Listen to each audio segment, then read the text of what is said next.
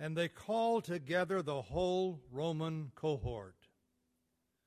They dressed him up in purple, and after weaving a crown of thorns, they put it on him and began to acclaim him, "Hail, King of the Jews!"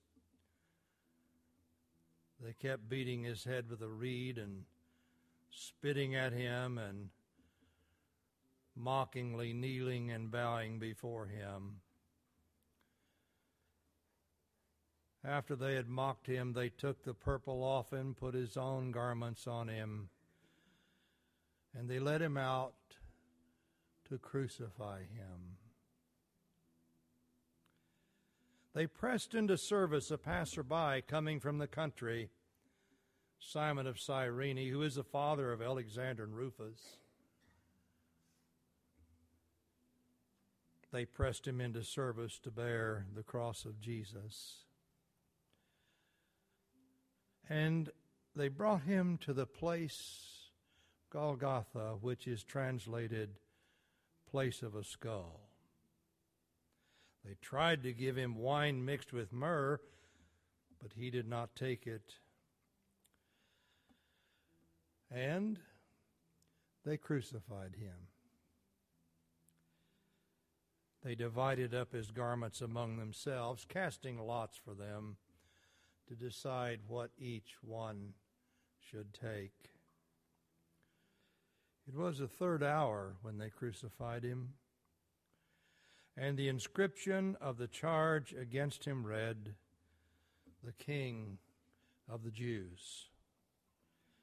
They crucified two robbers with him, one on his right, one on his left, and the scripture was fulfilled, which says, "He was numbered with transgressors." Those passing by were hurling abuse at him, wagging their heads and saying, "Ha! You are going to destroy the temple and rebuild it in 3 days. Save yourself. Come down from the cross." In the same way, the chief priests, along with the scribes, were mocking him among themselves and saying, "He saved others.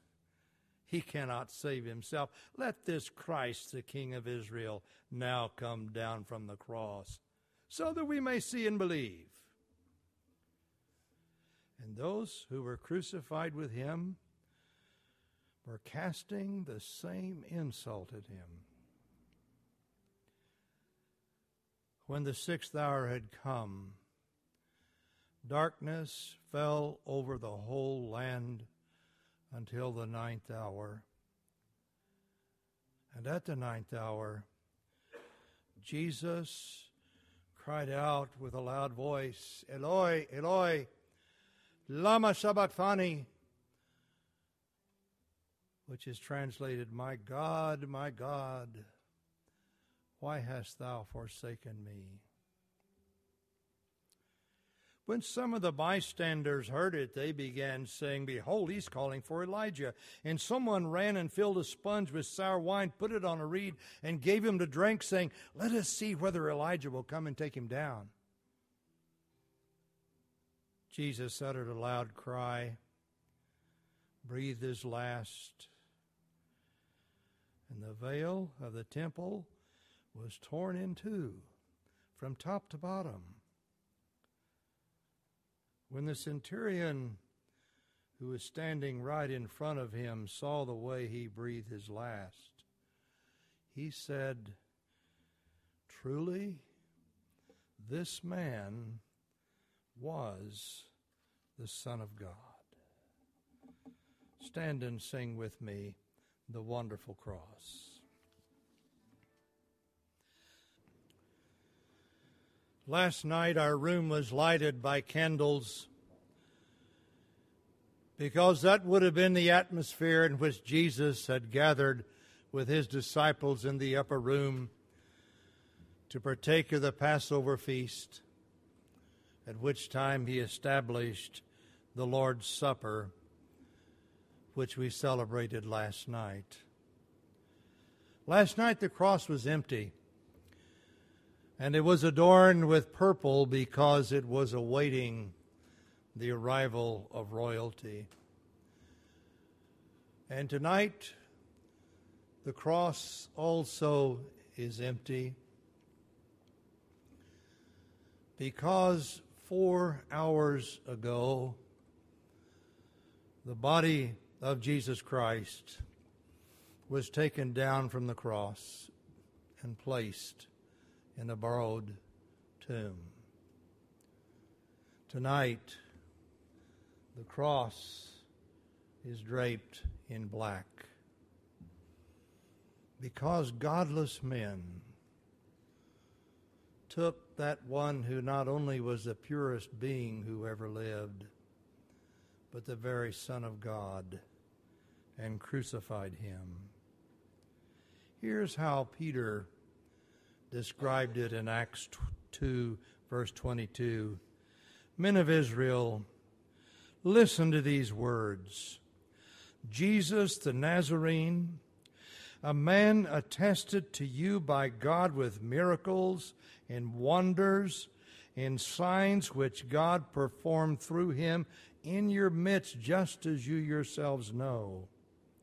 This man, delivered up by the predetermined plan and foreknowledge of God, you nailed to the cross by the hands of godless men and put him to death. After Jesus had given up the ghost and the body had been taken down from the cross, his disciples scattered.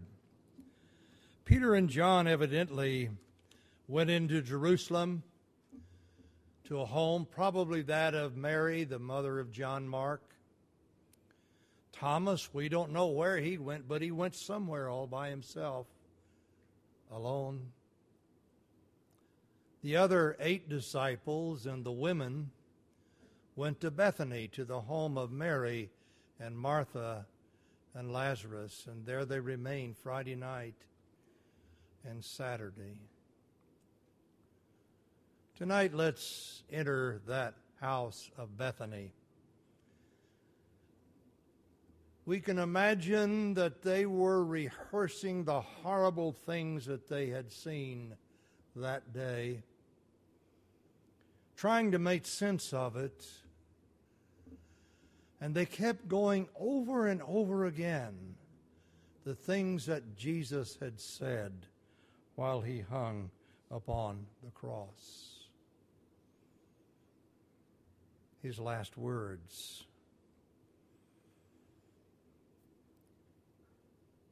It is difficult, would have been difficult for Jesus to even speak upon the cross.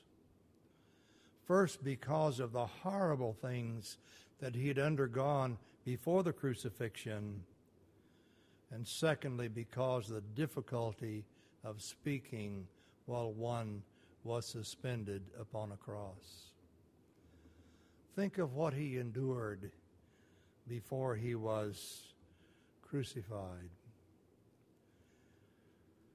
One of the most striking verses to me in all of the Bible is John 18:4, in which, as Jesus and his disciples were in the garden and they saw the Roman soldiers coming and they were looking for Jesus. And John 18:4 says this, Jesus, therefore, knowing all things that were coming upon him, went forth. He made a decision. The Roman flogging to which Jesus was subjected normally consisted of 39 lashes. And that's because the law forbade anyone being lashed more than 40 times. And so those who were administering the punishment were always very careful to not go to 41 in case they miscounted, so they would stop at 39. But the 39 lashes were horrible.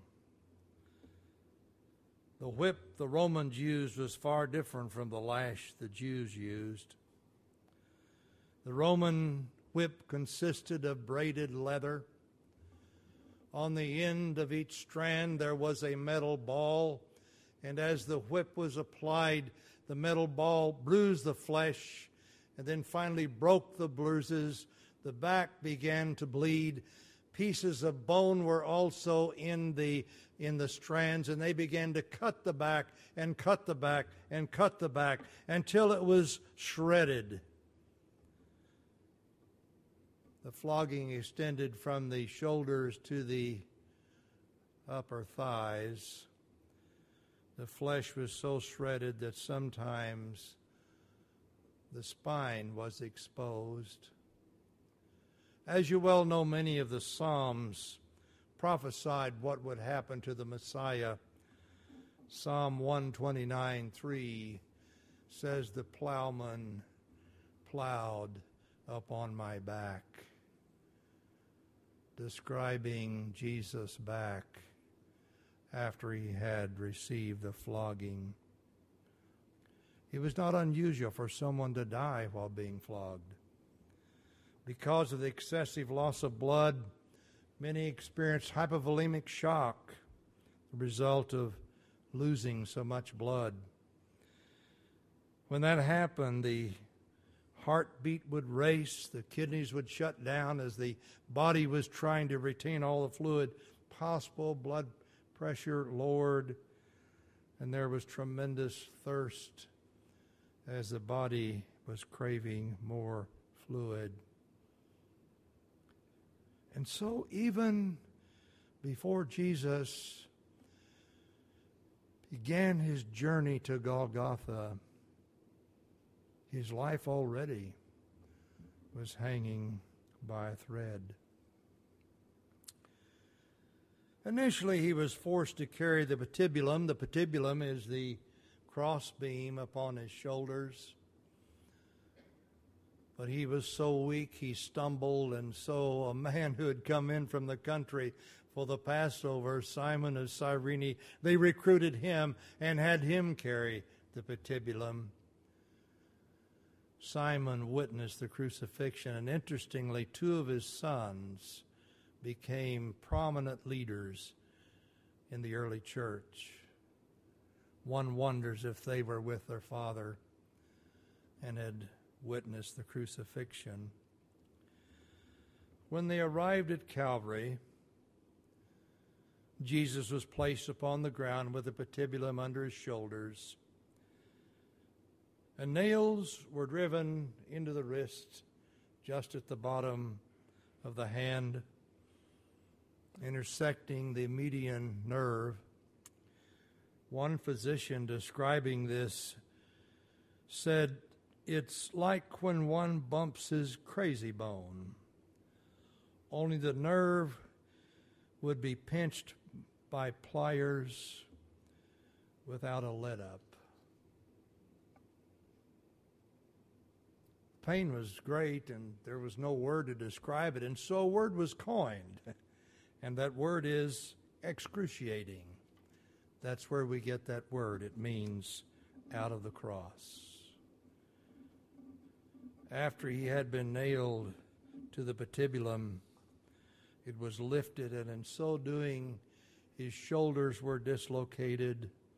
And of course, that's a fulfillment of Psalm 22, which prophetically said, "My bones are out of joint." The patibulum then was fitted into a notch in the upright pole and lashed. And then the knees were slightly bent, the feet crossed, and a nail put through the feet. And then sometimes a spike was put through the back of the vertical pole so that the victim could impale his buttocks upon that spike to try to get some relief. You see, the Romans wanted the victim to die slowly and in great pain. Suspended in this fashion, breathing was very difficult. The way one had to breathe was to try to push himself up and inhale and drop back down, and push himself up and exhale and drop back down, and push himself up, and that went on and on and on until finally the person no longer could push himself upward to breathe. When the air in the lungs no longer could be expelled, respiratory acidosis developed, unexpelled carbon dioxide in the lungs, carbonic acid was formed, the heartbeat again became irregular and rapid from hypovolemic shock. When that happened, the next thing that happened was the formula of pericardial effusion, that is fluid around the heart, and then pleural effusion, which is fluid around the lungs. And so later when a soldier drove a spear into Jesus' side through the ribs, piercing the lungs and the heart, water and blood came out of the wound. Because one could breathe only by pushing himself upward with his legs, the way to hasten someone's death was to break his legs, which they did to the two thieves later in the day. But be that as it may, we need to realize that it took great effort for Jesus to speak from the cross. He hung upon the cross for 6 hours before he died. And in those 6 hours, intermittently, he said 6 things. Because of the effort it took to speak, it is important for us to pay special attention to what he said.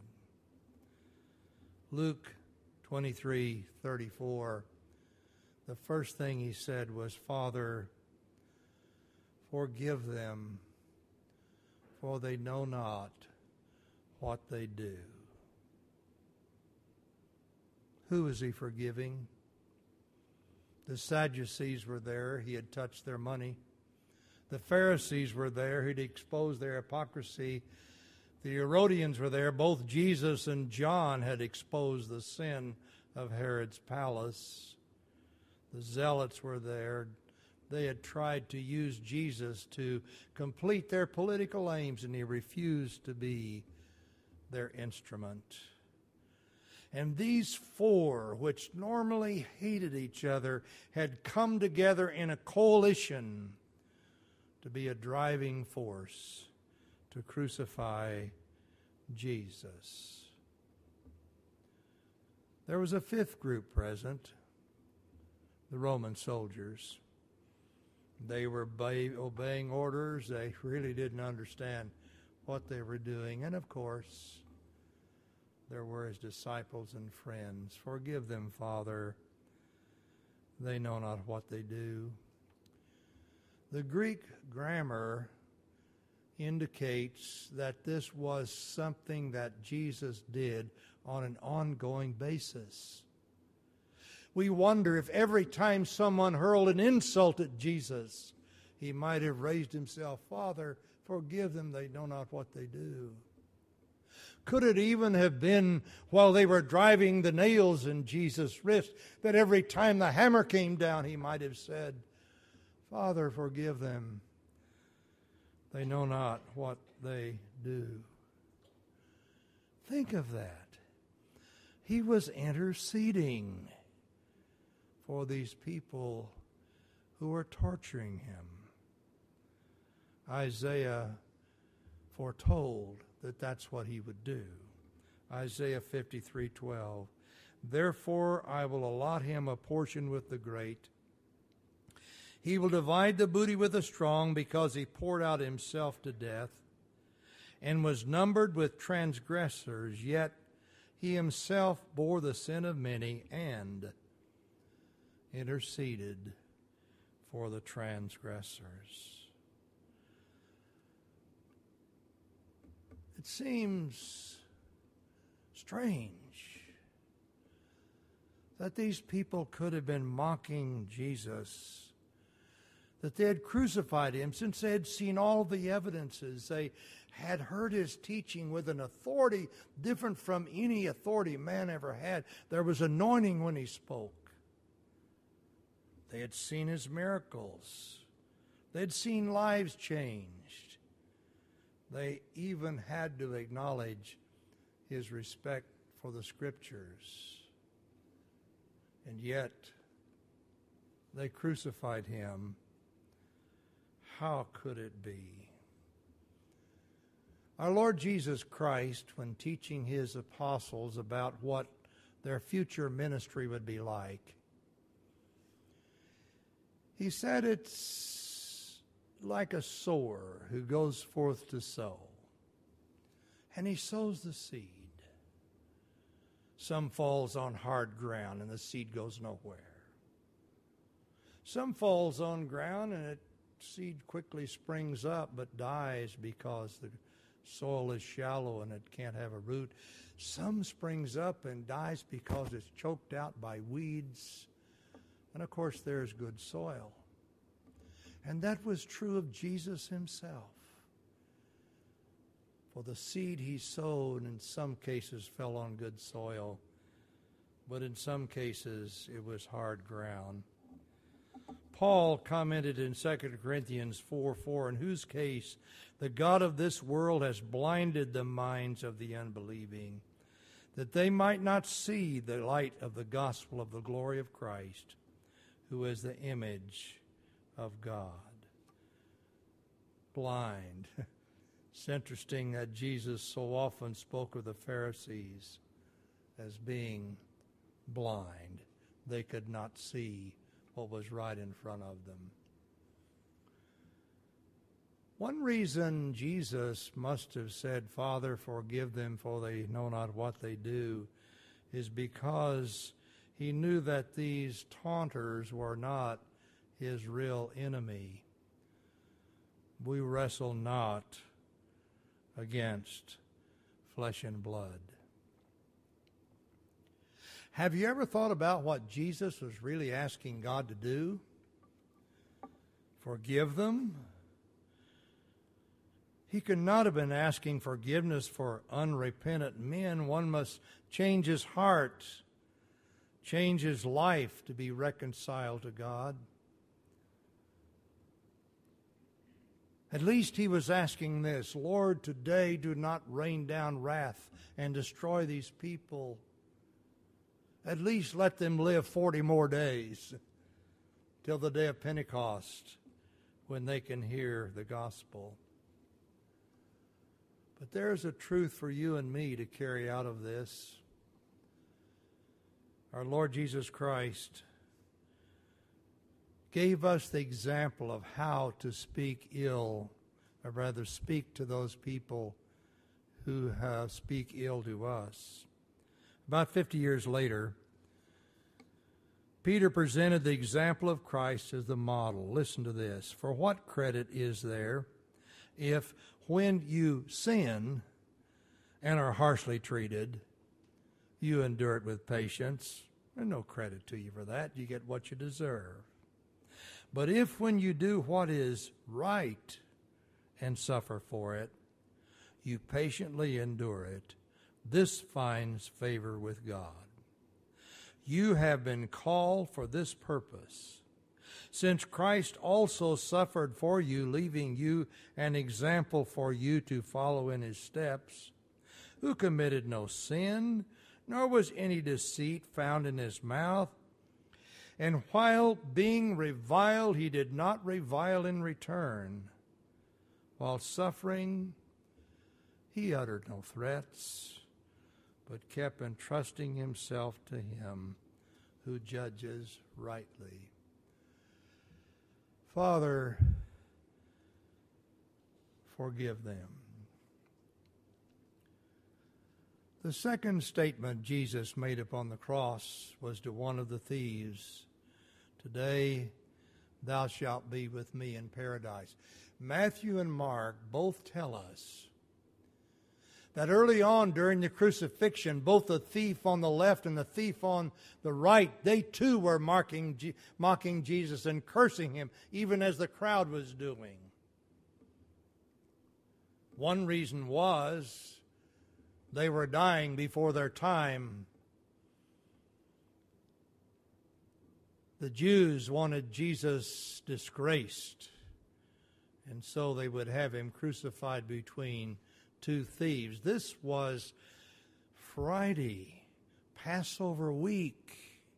They would not be crucifying people, but because they wanted Jesus disgraced, they hurriedly grabbed two thieves and crucified them. They died early before normally they would have been crucified. They were cursing Jesus. Look what you have done to us. We're being killed before our time. We're being mocked by people. We cannot die in private. But something happened.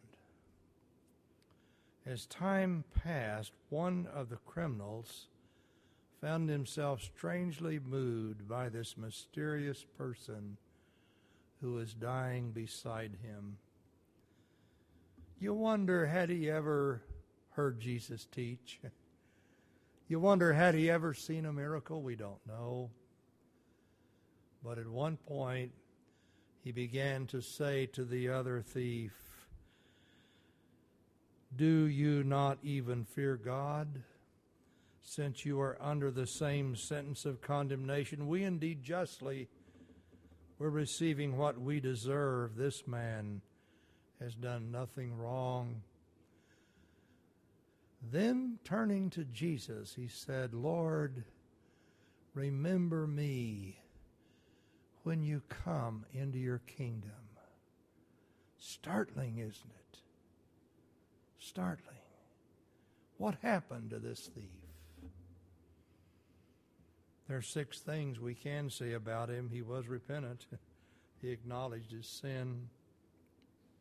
He considered Jesus to be the Messiah. He called him Lord. He made a public confession of faith. He appealed to Christ for salvation to the degree he understood what that meant. And Christ promised to save him. And Christ promised to take him with him that day. Jesus died first. And not long thereafter, they came and broke the legs of the 2 thieves so they would die. At the moment of death, think what happened to these thieves. One, no doubt, went to that place that Peter calls Tartarus, where those who are not in God's kingdom are awaiting the final judgment. But think of the other thief. When he died, Jesus was waiting. Welcome. Welcome. He welcomed him into his paradise. What a beautiful thing to think about. We're only given fleeting glimpses into what Jesus did between his crucifixion and resurrection. 1 Peter tells us that he announced to those in prison, the spirits who were in chains, so to speak, what was ahead for them. But think of this. Paul said, "For me, to die is to be with Christ." Tonight, if we bring to mind our loved ones who are followers of Jesus and have gone ahead, they, with this thief, are in paradise with the Lord Jesus. Paul wrote, "I am convinced neither death nor life nor angels nor principalities nor things present nor things to come nor powers nor height nor depth nor any other created thing shall be able to separate us from the love of God which is in Christ Jesus our Lord. And then the third statement, somewhat surprising. Woman, behold thy son, son, behold thy mother. When God was ready to send his son to be born of a virgin, he did not just choose Mary, he chose a family. John the Baptist, for example, was Jesus' second cousin. James and John, the apostles, were Jesus' first cousin, their mother Salome, Zebedee's wife, being Mary's sister. Here's an interesting thing. We never find any record in Scripture of Jesus ever calling Mary mother. He always used the respectful term woman, which in that culture would be the same thing as we would do in our culture when we say to a lady, ma'am. There's a restaurant where I eat breakfast several mornings a week, and there's a waitress named Sally. And when I first started going there, I kept saying, yes, ma'am, thank you, ma'am, to Sally. And one day she exploded to me and said, don't call me ma'am. I said, Sally, all of my life I've called gentlemen sir and ladies ma'am. She said, I'm not a lady. But ma'am, you see, respectful, gune. That's how Jesus addressed his mother. But here he spoke to John and said, John, I want you to view your Aunt Mary as your mother. Mary, view John as your son. He'll take care of you.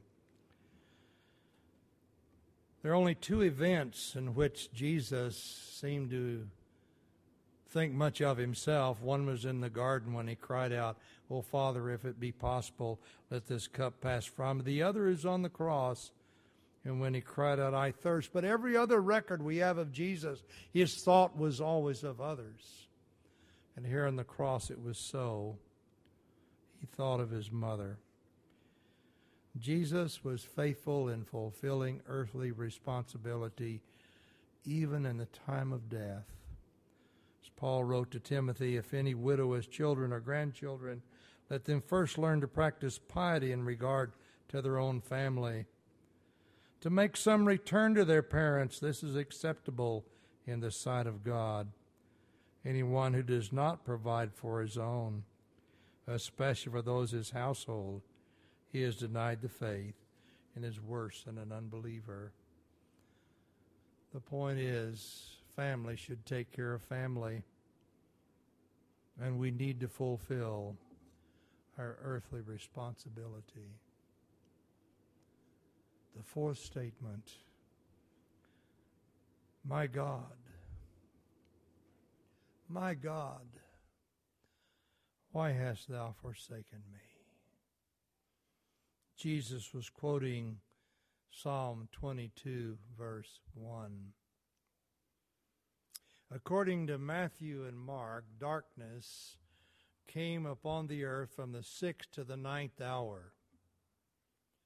That would have been from noon until 3 o'clock in the afternoon. And so Jesus hung upon the cross for 3 hours in broad daylight, and the mocking and all of the torment was taking place. And then it seemed after 3 hours, God began to put a veil over it all. And at the very height of the sun in the sky, darkness spread over all the land. It was as if God were creating a veil to cloak what was happening in the midst of all the revilers. God responded from heaven at the time of Jesus' baptism when the dove came. He responded at the time of the transfiguration, in which Christ was glorified, and he responded here by bringing darkness upon the land. My God, my God, why hast thou forsaken me? Indeed, the physical torture was horrible, but the spiritual torture for Christ would even have been greater when this pure being who hated sin had to become sin in our stead. Our redemption was purchased through a painful sacrifice that really we can't begin to grasp. The fifth statement, I thirst. Not an unusual request for someone who's close to death, but especially by one who had been through what Jesus had been through. Notice that when they were getting ready to drive the nails into Jesus' hand, he was offered wine mixed with myrrh. There was a charitable group of Jewish women who came to crucifixions and offered this potion which would dull the senses so initially the pain would not be so great, and Jesus refused it. He did not want anything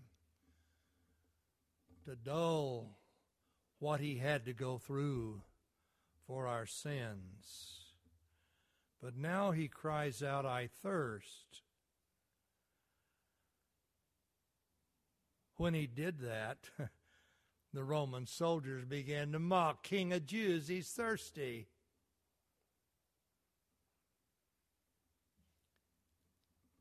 One person quickly grabbed a sponge and put sour wine upon it to touch to his lips. And someone tried to stop him. Don't do that. Let's see if Elijah comes to help him. When he cried out, my God, why hast thou forsaken me? Some thought he was calling for Elijah. And the man said, well, what I'm trying to do is to help him live a little longer just to see if Elijah comes. The lesson for us is this: Jesus was not play acting. As a human with a normal human body, he suffered. And the sixth statement, some separate this into two, but really it would have been one, spoken quickly together. It is finished. Father, into thy hands I commend my spirit. Mark says that Jesus cried out with a loud voice and gave up the ghost. He doesn't tell us what Jesus said. But John and Luke both tell us he said, it is finished. These aren't the usual words of a dying man who might say, I am finished, but Jesus said, it is finished. My purpose for coming to the earth has been accomplished. And that being done, there was no reason to linger any longer. He did not use the miraculous power he could have used, but he died for our sins. Hebrews 12:2, fixing our eyes on Jesus, the author and perfecter of faith, who for the joy set before him endured the cross, despising the shame, and is sat down at the right hand of the throne of God. When he was in the wilderness, Satan tried to tempt him to use divine power. If you're hungry, turn these stones into bread. Jesus refused.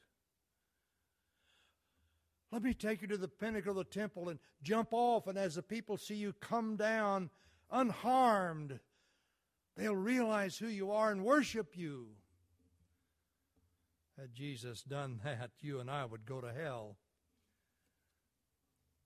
He refused to use any divine, miraculous power to avoid the cross. He was in control. when the soldiers came to the garden, you recall, Peter whipped out a sword, and Jesus said, "Put your sword away." Do you not think that if I wanted to, I could call 6 legions of angels? That's 72,000 angels to come and deliver me. He went the whole route, suffering by choice in obedience to God the Father. He did it because of love for us and love for the Father. It is finished. Into thy hands I commit my spirit.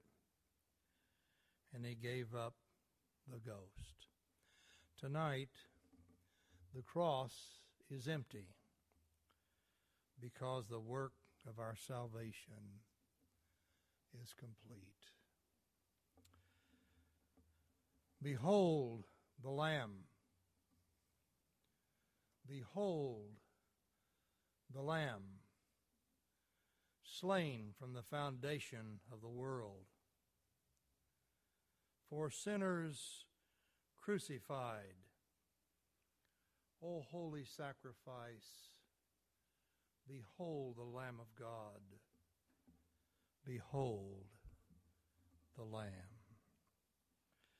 O Father God, we seek to behold the Lamb. Again, it is hard for us to look at the cross. We do so seeking in some measure to grasp this expression of love toward us. And inasmuch as it is appointed for men to die once, and after this comes judgment, so Christ also, having been offered once to bear the sins of many, shall appear a second time for salvation, without reference to sin, to those who eagerly await him. Behold the Lamb.